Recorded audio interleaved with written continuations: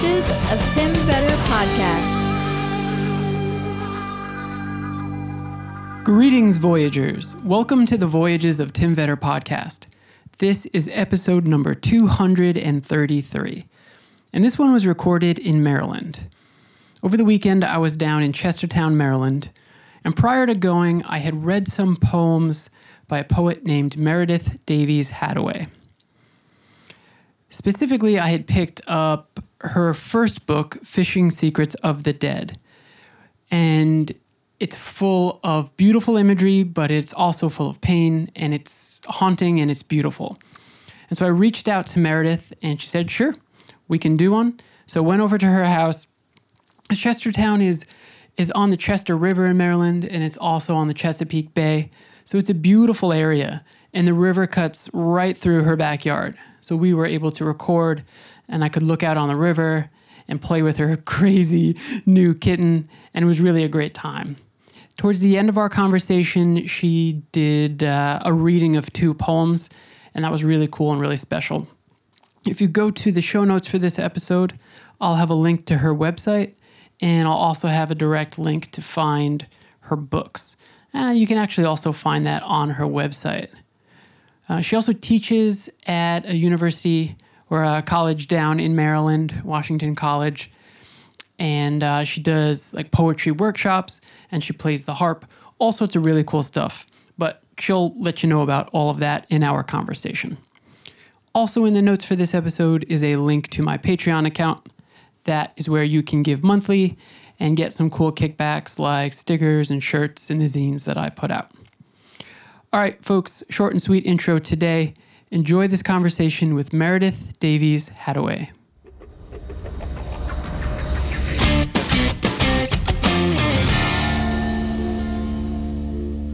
Yeah, so how did I find you? Everybody asks me that when I do these. And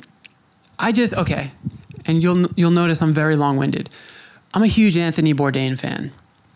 There's a new documentary coming out about his life in July, and in the trailer, somebody speaking about him had said he had this sort of almost like malfunction in that he always had to be going. So as soon as he would get somewhere, it's like, where's the next place?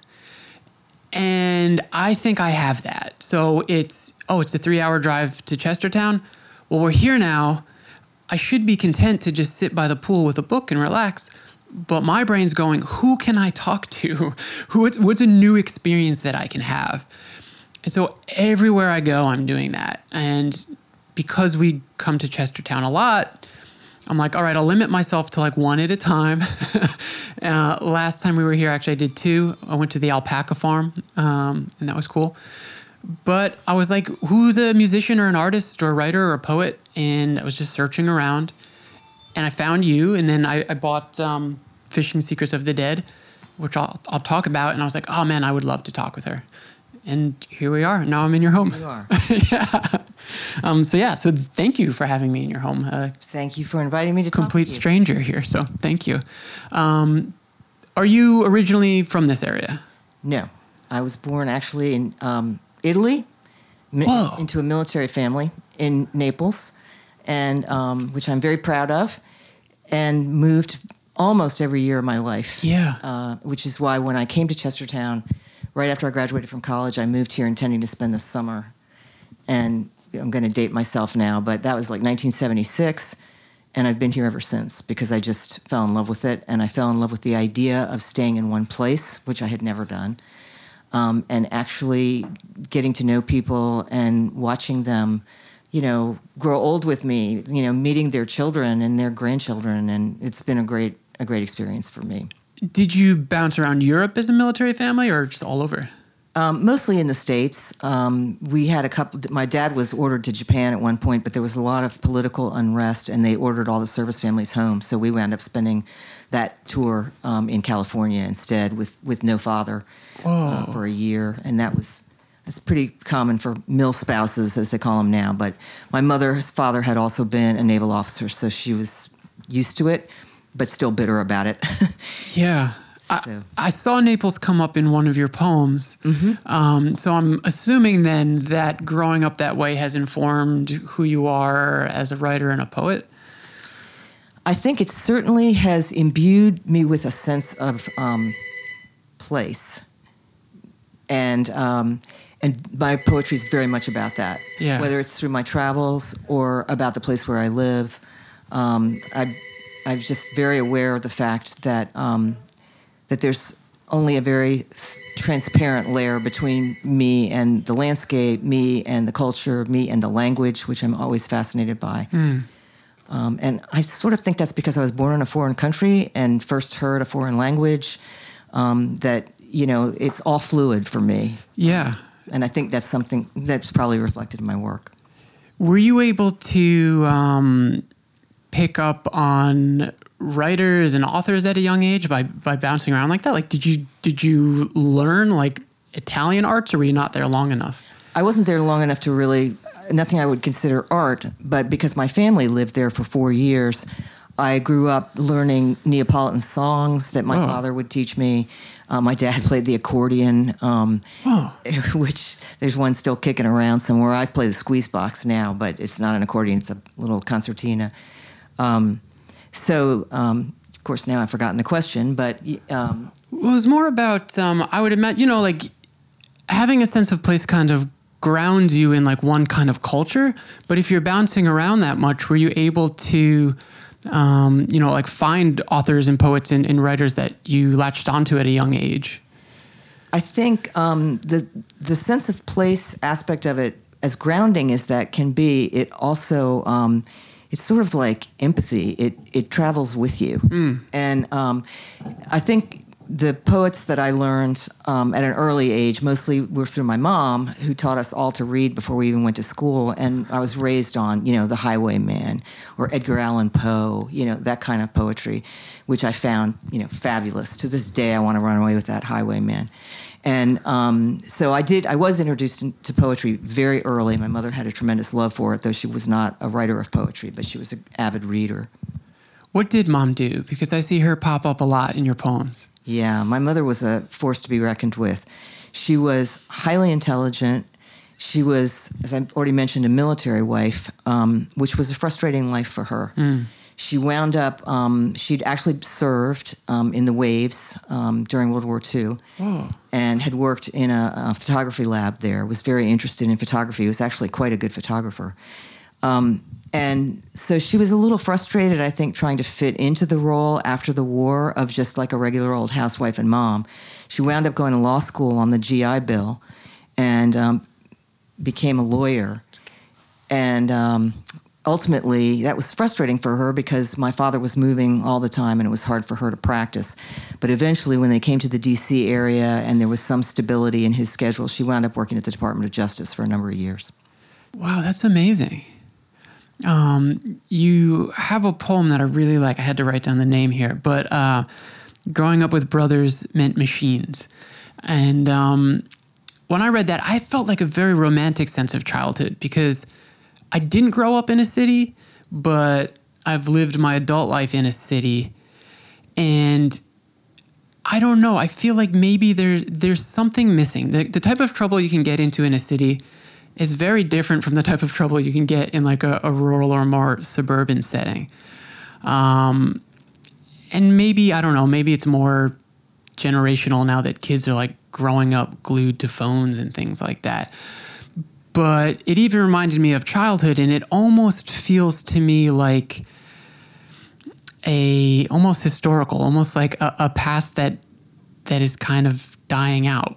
But I don't know, maybe it's just because I live in a city and maybe still in settings that are more rural, kids are still growing up that way. And when I say that way, more like, like skin knees and getting dirty and running around and getting hurt because you're falling off of bikes and things like that. But I'm curious about your relationship to your siblings and what it was like growing up with them. Yeah, it's funny to think of one's childhood as being historic. And yet I agree with you that the culture has changed so quickly and so drastically. I mean, we just ran around. I mean, starting with Naples, where my 3 brothers were old enough to just run in the streets with like the little Neapolitan street urchins, as everyone referred to them. And so, I was sort of raised as just a tag along. My closest brother in age is 3.5 years older than me. So all three were quite a bit older. And I just basically was like the little dirt ball in their wake. And all my brothers were very interested in, go-karts. Well, bikes first, then go-karts and cars. And they were rebuilding engines and that's what I wanted to do. I mean, I was a total tomboy, and I really wanted to learn everything I could about cars, how to work on them.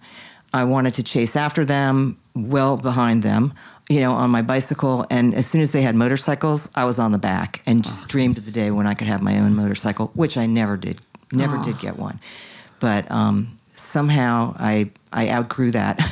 And even though I do have a boat and I like things that go fast, and I do have a certain mechanical ability, I'll confess that, when things break, I'm the first person to say, wait a minute, let me see if I can figure out how to fix that. Yeah. And that's a Davies trait that comes from my dad and my three older brothers completely.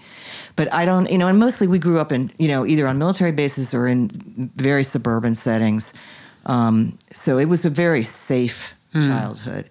And though there were plenty of skinned knees, I don't think my parents were wrong in trusting that they could just kind of turn us loose. Oh, yeah.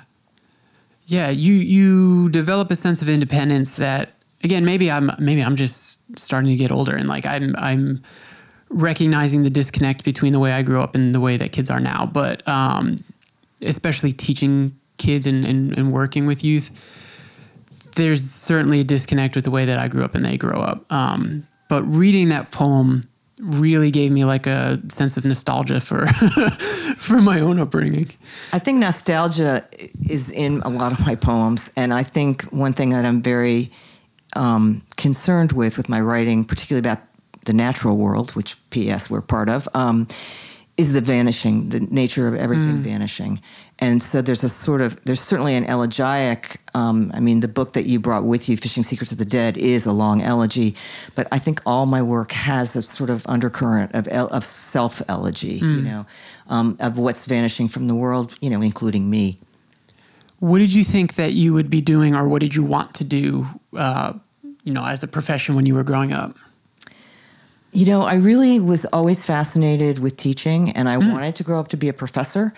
And I spent 30 years working at Washington College in public relations. I did eventually, I went back to school and got an MFA in poetry and subsequently did some adjunct teaching, which I loved. But most of my career was spent writing board reports and press releases, and really in a very different, down a different alley when it comes to writing, but lots of writing. So I didn't really actually get back to poetry, having loved it early on. And as an undergrad, I didn't really get back to poetry until the late 90s. So, this whole passion has really kind of come back to me later in life than most people would experience it. And I still love teaching. I run poetry workshops and have a writing group that that's sort of a salon that has met for a couple of years now I guess we're into our second year on Zoom, but previously, met in my living room. And somehow teaching, to me, is the greatest way to be a lifelong learner. I'm amazed at what I learn in the teaching process, because you have to really think about something in order to talk about it in a way that you feel people will understand. And it's just really, it's a much greater depth of knowledge when you're going to share it. So I have a question about that, because I taught history. And while there's a lot of gray area in history, well, maybe I'll word it like this. Some of my favorite artists, like across genre, music, writing, they sort of like broke the conventions of what people thought you should do within that medium. I don't think Jack Kerouac was the greatest writer by any means, but, he would write a 3-page paragraph or like a page-long sentence with completely like grammatically incorrect. And that was sort of like the point or part of what he was doing. How do you teach poetry when it can take so many different forms? Yeah. First, I just have to say that I was in love with Jack Kerouac. I mean, that you talked about your travel lust, and that whole road trip, and I think the immediacy of experience, so that he was reporting it kind of unfiltered, with a certain belief that if he just poured it out on the page, it would communicate with the reader in some way, and a whole generation of us felt that it did, and I think that's in common with poetry. I think there's a tremendous amount of blind faith in writing a poem and in reading a poem. And I'm always dealing with people who say, I don't get it. It makes me feel stupid. Why don't poets just say what they mean? And I'm like, well, maybe they don't know what they mean. They don't have to say what they mean. They just have to mean what they say.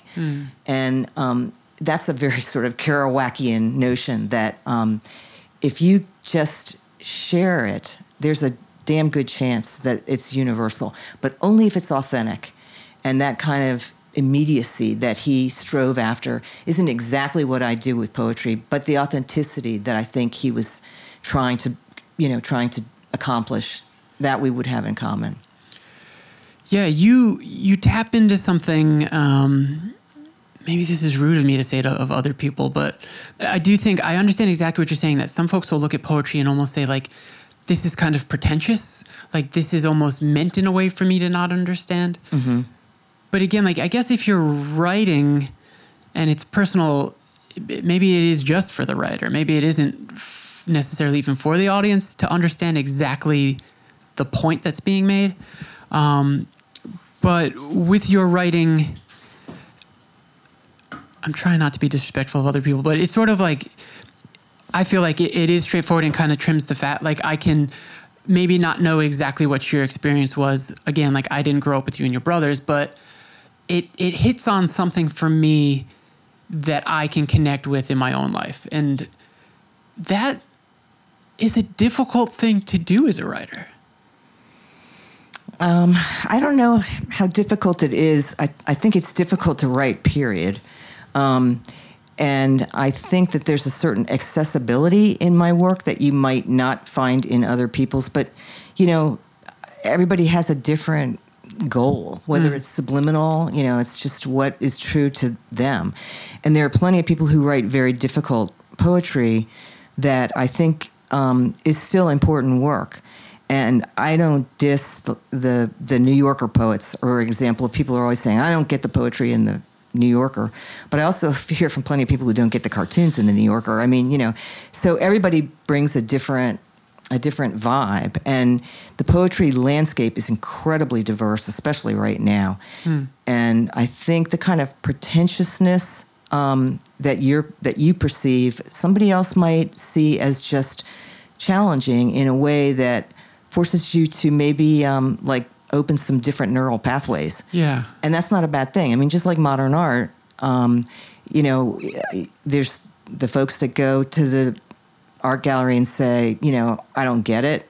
And they're the folks who go, wow, my life has just been changed, because there's just something there that they've never seen before. And that can really open their eyes. And I think that poetry that's challenging there's a place for it. There certainly is. And even though I don't feel that I write in that way, I do read poets sometimes who write in that way, and I have often been glad that I did. There's a bravery too, and I think maybe this is where in my own creativity I hit a wall. So my girlfriend's back at the house, and whenever I do these, if she's not present, because sometimes she comes, she'll say, well, how'd it go? And I'm always like, I think it went okay, right? Like, I'm very hard on myself, or I'm going to give you one of these when we're done. But with my own writing, I'm almost afraid to take the leap off of the creative cliff and just be like, it's done, it's ready. Because it's not good enough, or people won't like it. I've asked people this before, and I think maybe sometimes it's a hard question to answer, but do you have your own resistance as to this finished product is done, this is good, I'm okay with this now being seen by the world? I have huge resistance to that. And the only way you can overcome it is recognize it and send it out anyway. I don't know how many, but I'm sure well over 100 of my poems are out there on the internet, in journals. And honestly, when I send them off, I'm like, who in the world is going to want this? And then I'm completely surprised when people do. And believe me, often they don't. I mean, my acceptance rate is pretty decent, but if you knew how many thousands of submissions had gone out, you have to be completely immune to rejection. I think in any of the arts, because there's going to be a ton of it. And you just have to believe that your job is to, just put yourself out there. I mean, that's keeping the gift moving. And that's your job on this planet. And if it were easy, everybody would be doing it, right? So, it's hard to do that. And it requires me to, literally, hold my nose, lick the envelope, metaphorically, because mostly it's online now, and send it out in the universe. And if somebody picks it up, wow, it's thrilling. And I never know what poems, honestly, in the moment that I'm writing them or revising them, I believe in them wholeheartedly. But after that, in a slightly different light, they always kind of look strange to me, or like failures. I always think about I think there's a Seinfeld episode where this woman has these beautiful hands, but in a certain light, they look like man hands. I mean, my poems often afterwards, when I'm out of the spell, they look like man hands. And you know what? I send them out anyway. And then I give readings, or, I remember a book launch, I think it was for the book that you're holding, where somebody came up and asked me to sign a certain page because it was a poem that meant so much to them. And I'm like, oh, sure, I'd be happy to do that. What poem was it? Tuxedo. I'm like, really? I mean, I saw that poem as filler because you got to have 60 pages.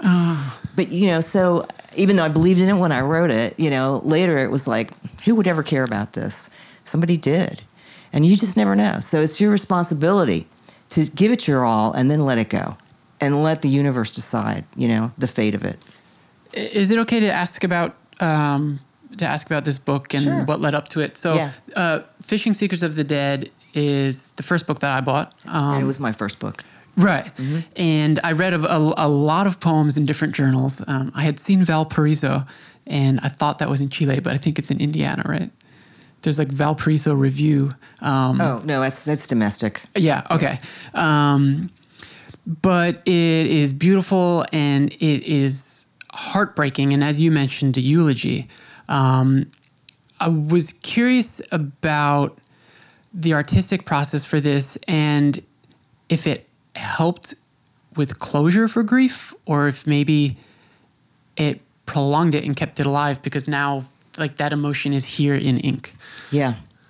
That's an important question, and one that people ask all the time about art and pain. First of all, there's no closure for grief. No one ever closes the door on their grief. They just learn how to live with it. But I think part of learning how to live with it is feeling it was some small semblance of control regained. And I think the artistic process puts you back in feeling some sort of, agency or authority over your grief and your pain. And of course, it's a construct because, we really don't have that. But we're allowed to feel that, and that helps people, I believe, process. They're not going to put it behind them, but they're going to learn to have it beside them in a way that they can live with. So to me, that book is not painful. And it certainly came from a place of great pain. It was a way of healing in a sense. I'm also a therapeutic musician, and we deal a lot with the word heal, which comes from, I think, Old English or probably Germanic, maybe before that, but it means whole. And so the notion of healing, when you go in to play for somebody in the hospital, to play the harp and try to, quote, heal them, you're not curing them, but you're trying to restore some sense of wholeness, meaning I'm a whole human being again. And I think that's what art can do. And I think writing those poems made me feel whole again. And so to me, in a sense, it's a celebratory act, though the grief is there, and as you say, it's in amber now, it's never going to go anywhere. But I kind of appreciate that. I wouldn't want grief swept away. It's part of our life. And I say, we live alongside it. We never put it behind us.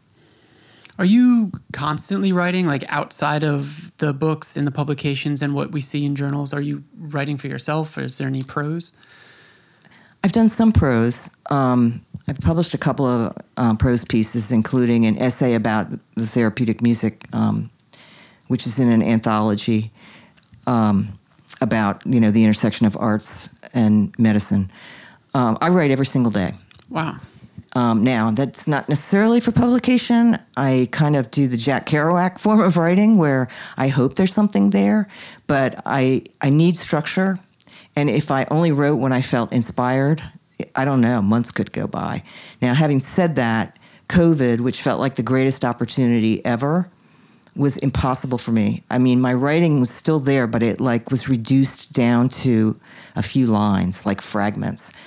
And I just felt speechless. I just think that particularly people who have a strong kind of empathic muscle had a hard time with COVID. At least I did. And it's very difficult for me to write about anything when, there's close to 600,000 people dead.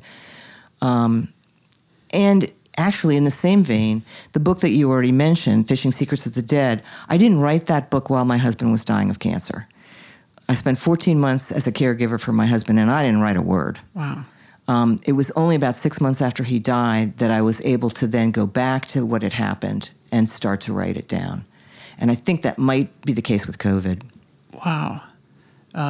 Stephen King wrote a book, I think called On Writing, about writing and his process. And even if people don't like his writing, I think that book is at the very least interesting, but potentially even valuable. Do you need a certain setting or literal setup of a desk or some type of an atmosphere that has to stay consistent in order to write? Pretty much, yeah. I have a writing space in the back of the house, but it has a window that looks at the river. Oh, wow. And every single morning, I go up there with my cup of coffee, and I have to do it before I check email or do anything else because I can't allow myself to become distracted. I do, and actually, I stole this from Mary Oliver. I read Rumi. There's a book of Rumi that's like one a day, little poems of Rumi's. And when I read about Mary Oliver, who on her deathbed, next to her was this well-worn copy of Rumi's poetry, I searched used bookstores because I wanted to find an old, tattered copy that I could refer to every morning. And so I start my day with Rumi, and then I try to write in response to Rumi. I just use that as my prompt. And I've been doing that for a number of years now. It reminds me of Patti Smith in her writing and in her social media presence. She's always, it's like in movies when people leave Easter eggs for people to kind of find these sort of hidden things. She's always posting this is Bolaño's chair, or this is this artist's book or something. And it's often people I don't know about. And then I have to go deeper in and find it. But yeah, that reminds me of her. You mentioned the river. So I'm really curious about Chestertown and location. Of what I know of it, we have the Chester River. There's also the Chesapeake Bay.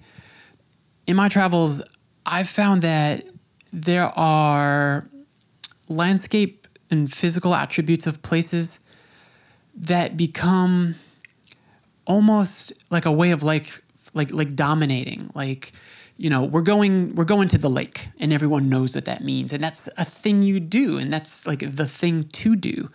How prevalent do you think the water is in the lives of people that live here? It probably varies. It's certainly very prevalent for me, but I have to say, when I first moved here as a young person, I lived downtown, and the local bar was probably more important to me than the river. But the minute I got out on that river, and the turning point for me, I would go out on, friends would have boats, and I'd go out, and it was fun, and it was about drinking beer, and it was great. And I bought my own boat in 1988. I got drunk at a Labor Day picnic, and somebody was selling a 13-foot aluminum runabout with a 35-horse Johnson on it, and I was like, yeah. And so for the first time, I ventured out on the river by myself. And it's a very different experience when you do it by yourself. you got to learn a lot really fast, and I can tell you, I picked up a lot of crab pots in my prop. I learned how to pour Coca-Cola on a battery that was dead. And even riding around the river in a boat that had leaky rivets. So I was taking on water the whole time. I mean, it was kind of a disaster, but it was a great introduction to the river. And after that, it's almost like those leaky rivets allowed that water to seep into me. I mean, my life was never the same after that. I was never without a boat. And my preferred way of boating was by myself for a really, really long time. And then gradually I started to kind of bring friends into it, and it became more of a social thing, like let's go out for a dinner cruise or, and I still enjoy that. But now I don't even need actually to get out on it because I feel like, it's with me all the time. Mm. And so for me, it's really important, and I know that to be true for a lot of people here. I would imagine that there's some people, maybe some college students, that come here and their life is what we say on the hill, which is kind of ironic because if you consider that a hill, yeah. You haven't traveled much, but we call the college the hill. And probably their life revolves around that. Now, I did teach an eco-poetry class, I guess about 6 years ago now, for the college. And they said, we want you to teach, nature poetry. And I said, well, let me think about how I could make that meaningful for this generation of students. And I said, and I want to teach it on a boat. And they were like, oh, okay, sure. We've got this float boat, So that was a really great experience for me. And I think it was life-altering for a lot of the students. Mm. And it was their first real experience, getting out on the river. Like, we learned, okay, how do you tell if the tide is running in or running out? What do you do if you're running out of gas? We made that part of the class. And it was really fun. That's awesome. It was a great opportunity. I'm hugely grateful to have had the chance to do that. And it was the whole semester. It was a fall semester, and there was only one class where we couldn't get out because of the weather. It was so lucky. Wow. Growing up on Long Island, obviously we're an island. I think it's from north to south, maybe like 15 miles, although it's quite long. And so in music and bands, there would be a lot of boat imagery. Lighthouses would show up a lot because of out east in Montauk. And a lighthouse is literally a beautiful thing to see at night. But it's also sort of a metaphor for safety and hope and, bringing ships to shore. Is it fair to say that in your writing, the river and the animals that you reference are both metaphor and a literal meaning? Sure. Because I think metaphor and literal meaning are almost really one. In my work, I sort of go for a kind of seamless quality. In other words, I don't ever want to be kind of creating a construct. I want to be doing a deeper dive than that. And I'm no expert in critical theory, but somebody referred to it as deep image. So to me, maybe it's more about imagery than metaphor, because metaphor feels a little bit contrived. I don't set out necessarily to set that up, even though I think that there's plenty of metaphorical resonance in the poems. Okay. That makes sense. You mentioned at one point being interested in the bar downtown. Oh, yeah. How has Chestertown changed in the time that you've been here? Chestertown has changed quite a bit. It still has its essential core. There's no question about that. Everything that I fell in love with about Chestertown is still here. I think, the kind of the older culture of the watermen, the farmers, the working people, that was more prevalent when I came here in '76. There was a deep divide at that time between the college and the town. And I think the town has changed. I think the college has changed. And I think that the population, even back then in the 70s, there were people who were coming down with second homes, from Philadelphia and DC. But that sort of picked up. And so it has that has changed the culture, but mostly really in pretty good ways. I think Chestertown was such a backwater, and that saved it, for a really long time. But there came a time when it needed to change, and I think that a lot of the people, quote, from away, have been change agents and done a lot of good. So, it's changed. It'll continue to change. And I guess it would be crazy to think that any small town in America is going to look the same over, gosh, I can't even think about how many years I've been here now. More than 30. So, of course, I've seen a lot of change. Also, I was married to a native. So my husband, Hadaway, who died more than 20 years ago now, 21 years ago.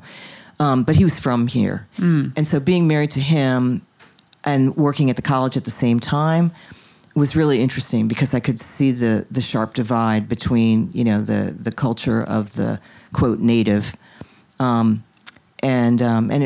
I've always been fascinated, just like my fascination with Italy, I mean, I love anything that's indigenous or, seems to have risen naturally from the landscape instead of being, transplanted. But there's value to both, so. That's a really interesting duality because I think my brain's always popping when people are talking on here. And I was thinking that, most of the art I think I really appreciate out of New York City came out of like a very working class atmosphere. And I think that's really good for informing the type of writing and music and even like film topics that I like. But at the same time here of people that I've met, there's a lot of retirees from like Annapolis or DC coming from the world of politics or defense and things like that. And often the people I'm talking to have incredible stories because they've been all over. I had dinner last night with a gentleman in our family who lived in Saudi Arabia and was working in oil and, is a white man who now can translate Persian because he was married to a Persian woman. And all that to me is fascinating. So it is really interesting to have both sides of that coin. And I think that makes this place kind of special. I think so too. And I think it makes it richer, it makes a richer culture. When I did my MFA, I went to Vermont College of Fine Arts in Montpelier. And Montpelier, Vermont, I loved because it's so artsy and it's a seat of government and it's got all this stuff going on, but it also has this like working class, blue collar population there that feels so important. It's like the spine of the place. And so it's still there. And so there's this kind of wonderful need for everybody to figure out how to get along. And the resulting lifestyle feels just, much richer. Do you get to go back to Italy much? Well, I went twice in the last couple of years because of COVID. I have obviously canceled all my international travel plans. But I've been back to Naples, and that was a really fabulous experience. I loved everything about it, including the fact that all my friends said, don't go there. It's really scary and dangerous. Really? Yeah. And, I wanted to come by water because I had left by water. Oh, wow. So I came into the harbor from Sorrento, just, right across the bay, into the harbor Naples. And, there are a lot of sketchy people walking around and you're kind of holding on to your suitcase handle. And I had picked a hotel that was right down near the port in a kind of sketchy neighborhood. And at first I was like, wow, there's graffiti everywhere. This is like a little bit like a third world country. And of course, there's an enormously high unemployment rate in Naples. It's struggled ever since World War II to get back on its feet. So there's a reason, why it looks, quote, sketchy, to suburban me. But within a couple of hours, I thought, I was born here, and I'm not going to be intimidated by this. And I'm going to revel in it. And I just had the best time.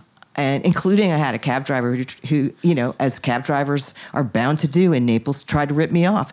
And I'm like, no. And I was like, and it was, I don't know, it was supposed to be a 10 euro fare. And he was trying to charge me 13, 13. And my boyfriend, who was with me at the time, was like trying to get out of the cab when he figured out there was this conflict. And when I told him later that the guy wanted 13 euro instead of 10, he's like, good grief. Why did you give him the extra €3? And I said, because I was born here. I will not be treated like a tourist. So anyway, I love Naples and I highly recommend it. I never saw another American tourist in Naples. Really? Canadians, Germans, all kinds of tourists, but not a lot of Americans because there's this perception that it's, scary. I never knew that.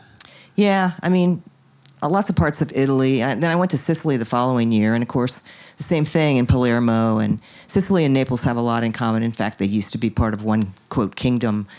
And, it's, boy, if you like gritty and you like real people, you're going to find them, That's really interesting you say that. I connect with that. We finally, now we're getting back out, and we're going to go to Iceland. My partner and I, we're going to go to Iceland in August. But the places I've gone in parts of Europe, I've really loved, but sort of similar to what maybe Naples sounds like. It doesn't scratch like a certain itch that I have. So I'll go places and people are like, well, why are you going there? And, it's not I'm not going to take pictures for like social media. It's not like what people call like poverty porn or something. But I think it's sort of what you were maybe alluding to, that there's an authenticity to hard living type of places, and that sort of grittiness. It's why I like bars where you can like smell the beer that was poured out in the 70s and it's still evaporating out of the wood nowadays. I don't know. There is just something about that scratches an itch that a lot of other places don't, and it's why I keep going back to what maybe people consider sketchy. Well, sketchy I think places, when they become gentrified, there's a kind of homogenous feel to it, that there's just a layer of something that is sort of opaque. And now you want to see through that. Yeah. So it's fun to go to places where that's still very much in evidence. So, and by the way, also alongside that, the greatest archaeological museum, the art treasures in Naples. And it's a very intimate experience to go to those museums, because in Naples, like, things aren't under glass and they're not heavily guarded. It's like, it's like, this is the art of the people, And so there's some guy smoking a cigarette next to this statue. I'm like, oh my God, But that's Naples, That's just, and it's been there a long time, and you can feel it. Did you do readings in Ireland? I did. So I traveled 3 times to Ireland with the late, great Tom McHugh, who had befriended Brendan Flynn, was an English teacher in the west of Ireland that wanted his students to have a richer experience because they lived in a very isolated part of the world. And so, I don't know, like 30 years ago now, he started inviting his friends from America to come over that were musicians and artists and poets. And he created a 10-day festival there, an arts festival. And Tom McHugh, I think, participated, from the get-go, and in almost every year went over there and would bring different friends, musician friends. And so he invited me to come with my harp. And I think it was the 3rd year I went. My book had just come out. Maybe that was the 2nd year. But anyway, right around the same time, Fishing Secrets of the Dead came out.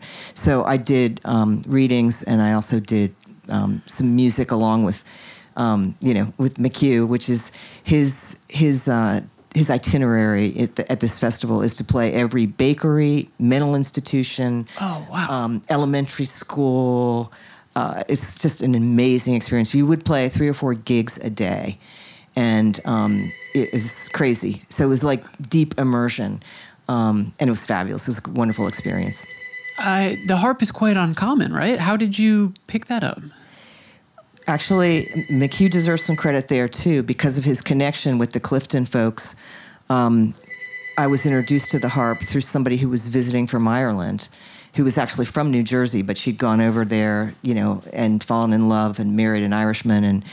And she brought a lever harp into my life, which I'd seen, the big symphony harps, but I'd never seen, like, the older version of the lever harp. And so I just felt incredibly called to play it. And I had studied piano and had a musical background.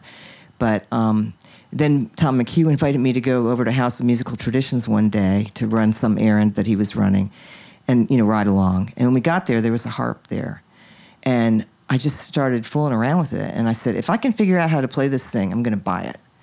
And I think I was playing it upside down, but I could make, a nice sound and kind of figure it out.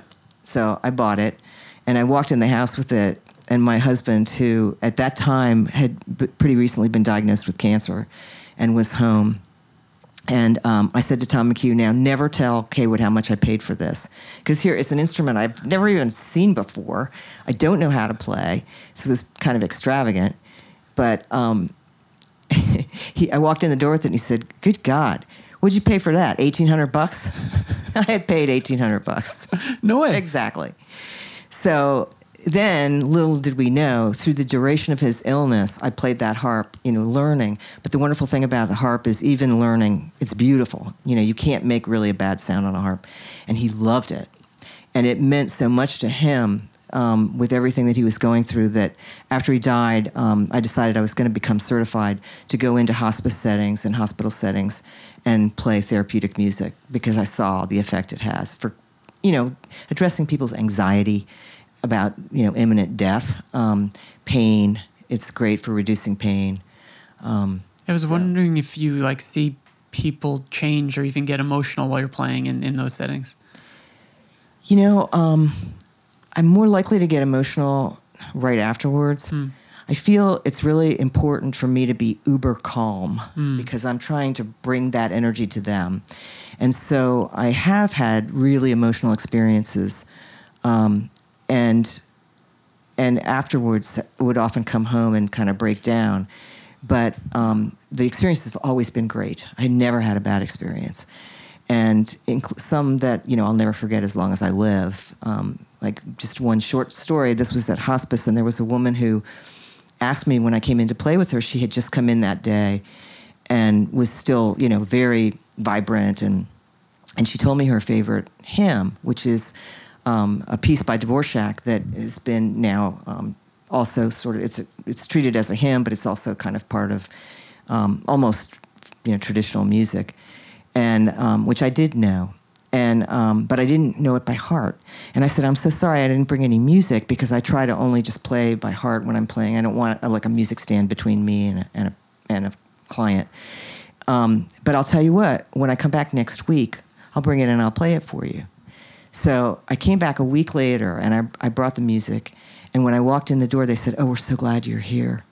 Miss so-and-so has been asking about you and asking about you. But I'm sorry to say that she's kind of gone to a different place now, and I don't think she'll know you're there. And I said, oh, I'll play for her anyway. We learn that hearing is the last sense you lose. So I came into the room where she was all alone in the bed, and she had that kind of heavy breathing going that told me, not like a death rattle, but just this, she was unconscious for sure. And I said, hi, I don't know if you remember me, but I was here last week, and you wanted this piece, so I brought the music, and I'm going to try to play it for you now. And I started to play, and 8 measures into it, this woman who was visibly and audibly in a different place rose up from that and said, beautiful. I get chills now. Yeah. And I'm like, wow, what it took for her to come back for that moment to give me that. What a gift. And I've never forgotten that. So you never doubt that, that the music is powerful. And it's not about you, it's the music. That's amazing. Do you write your own pieces or? I try to do a lot of improvisatory stuff because you don't know what you're going to face. And an interesting fact that you're taught in the training is that you don't want to play necessarily recognizable tunes. If somebody's very close to death, your goal is to kind of relax them and let them feel that it's okay to let go.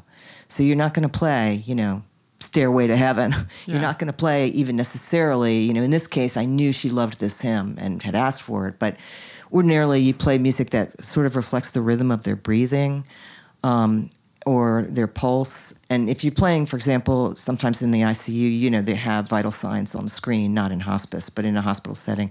And so you can actually see, you can watch their blood pressure drop. Wow. And you can see that their breathing will fall in line with the music, with the rhythm. So you have to be extremely nimble because if you're playing the wrong thing and you're not getting the response that you want, you need to shift right in the middle of a piece to a different thing. And so in order to do that in a way that feels fluid and not stilted, you've got to become pretty brave with improvisation. Wow. Do you have anything recorded? I have my demo tape for when I got my certification. That's the only thing I can think of that's recorded that's in that mode. Okay. Well, maybe now that things are opening up, I don't know. Will you ever like play live in a show setting? Yeah, actually, I've got a couple of gigs coming up. Oh, wow. Yeah, I'm doing an improv night with Joe Holt, the jazz piano player, at the Mainstay. They're just starting live performances again. Is that in Rock Hall? Mm-hmm. Okay. It's a wonderful venue. If you haven't been there, you've got to check it out. Yeah, my dad talks about it, but I haven't been. Yeah, it's almost my favorite place on the planet. And Joe Holt is one of the most gifted musicians I've ever met. And his whole thing is, because he's a jazz player, it's improv. Even though he plays more than just jazz, he can basically play anything. So he has a Monday night series that went on hold for COVID, or maybe he was probably doing some of it streaming, but now it's going back live, where he invites a different artist to collaborate with him. And so you bring your repertoire, and then the two of you try to, just in real time, sometimes with some preparation, mind you, but still, in the moment, you are riffing off of him and he's riffing off of you. Oh, that's amazing. And we do it with the harp and piano, but also with my poems.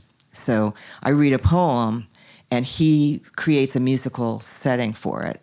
And he's not, as he says, I'm not a word guy, so he usually doesn't know much about the poem. I mean, I might give him a few visual cues, like picture Monet's garden, and then you'll hear like a snatch of Clair de Lune and whatever he's playing.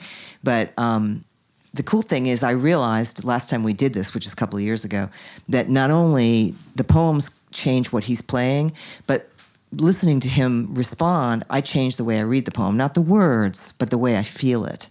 And so hence the way I read it. So it's really fun. When will that next one be? That's August 23rd, Monday, August 23rd. Cool. I think it's at 7:00. And I highly recommend it. If you're in Chestertown, you should definitely check it out. Because Joe is just an amazing talent. And he does this every Monday night with different, people from all different musical idioms. It's really, really fun. Oh, that's awesome. Yeah, I should actually chat with him too. He sounds like he'd be also a fascinating guest. Oh my gosh, yes. Yeah. Oh, cool. Really interesting guy. Can people expect another book anytime soon, or what are you working on? So I've got 2 manuscripts that, if I was worth my salt, I would have finished during COVID and they would be out by now. But I have told myself I'm going to do that. And I also, so most of the poems, there are 2 different kinds of books. One is more of growing up with Brothers Meant Machines, it's kind of looking back, a lot of family stuff. And then the other one is more river oriented. And I'm also working on some stringing together some of the little fragments that I wrote during COVID. So I think that at least one book should come out of those potentials. We'll see. Cool. And I hope before too long. I'm going to link to all your stuff so people listening, I think it's on Amazon and WordPress, right? Yeah. So I'll link to that and your website so people can find that directly in whatever player they're listening to.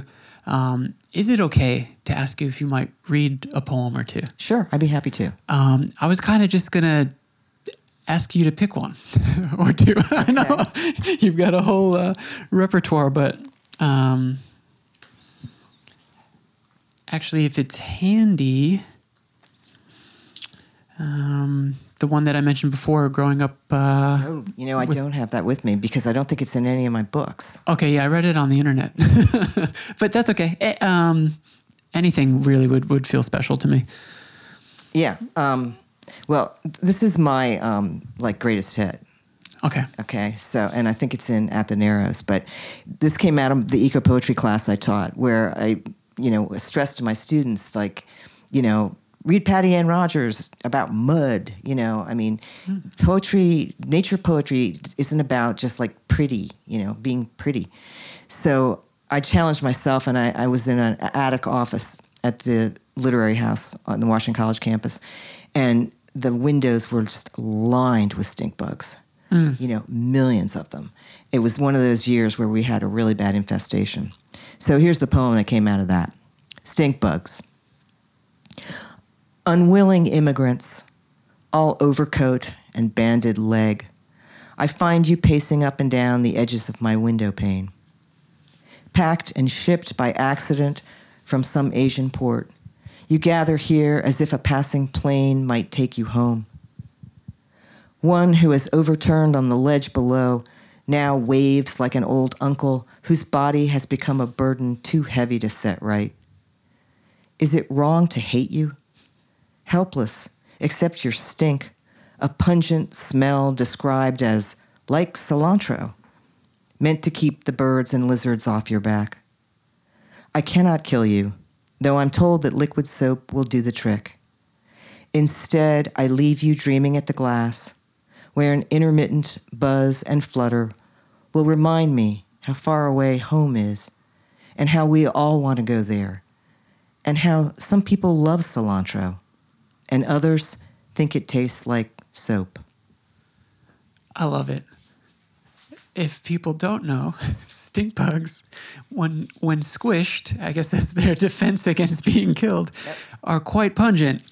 And I have mistakenly taken them home to Brooklyn in my car because they are quite prevalent around here. Yeah, I love that. They're not nearly as bad now as they were a couple years ago, but you still, and I still don't kill them. I escort them outside. But yeah, they're kind of gross. But even gross stuff, you know, if we're going to be eco-poets, we have to feel connected with everything. So yeah, I love it. Here's one that, you know, because it's a little waterier. This is based on a little boat trip that I took. I frequently would go up Langford Creek. And one summer, maybe it was fall, but actually crickets are in this poem, so it must have been August or September. And I had heard that people had spotted a dolphin in the creek, kayakers. Oh. And so I went up that creek and wondered, you know, what I would find. And knowing that if a dolphin was that far up, that far from the bay, it was not good. It was not going to end well. So I wasn't sure what I would find or how I would feel about it. But here's the poem that resulted from that little boat trip. The Lost Dolphin. I found her once, as my boat drifted in the late light of a small creek. The wind had dropped, the way it does when dusk settles. The last grasses leaned over a mirrored edge. Out of nowhere she rose, breaking the water's silver skin with her own, cresting a puckered dorsal, then gone beneath circles of sky. I wasn't certain I had seen her until she arched again, swirling bubbles, puffing a soft spume from her blowhole. I knew she was off course, so far from the bay, and the tide now threatening to strand us both.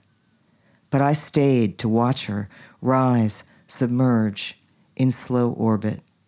Crickets chanting, a last touch of sun, her beautiful bulk nudging wake through the marsh grass.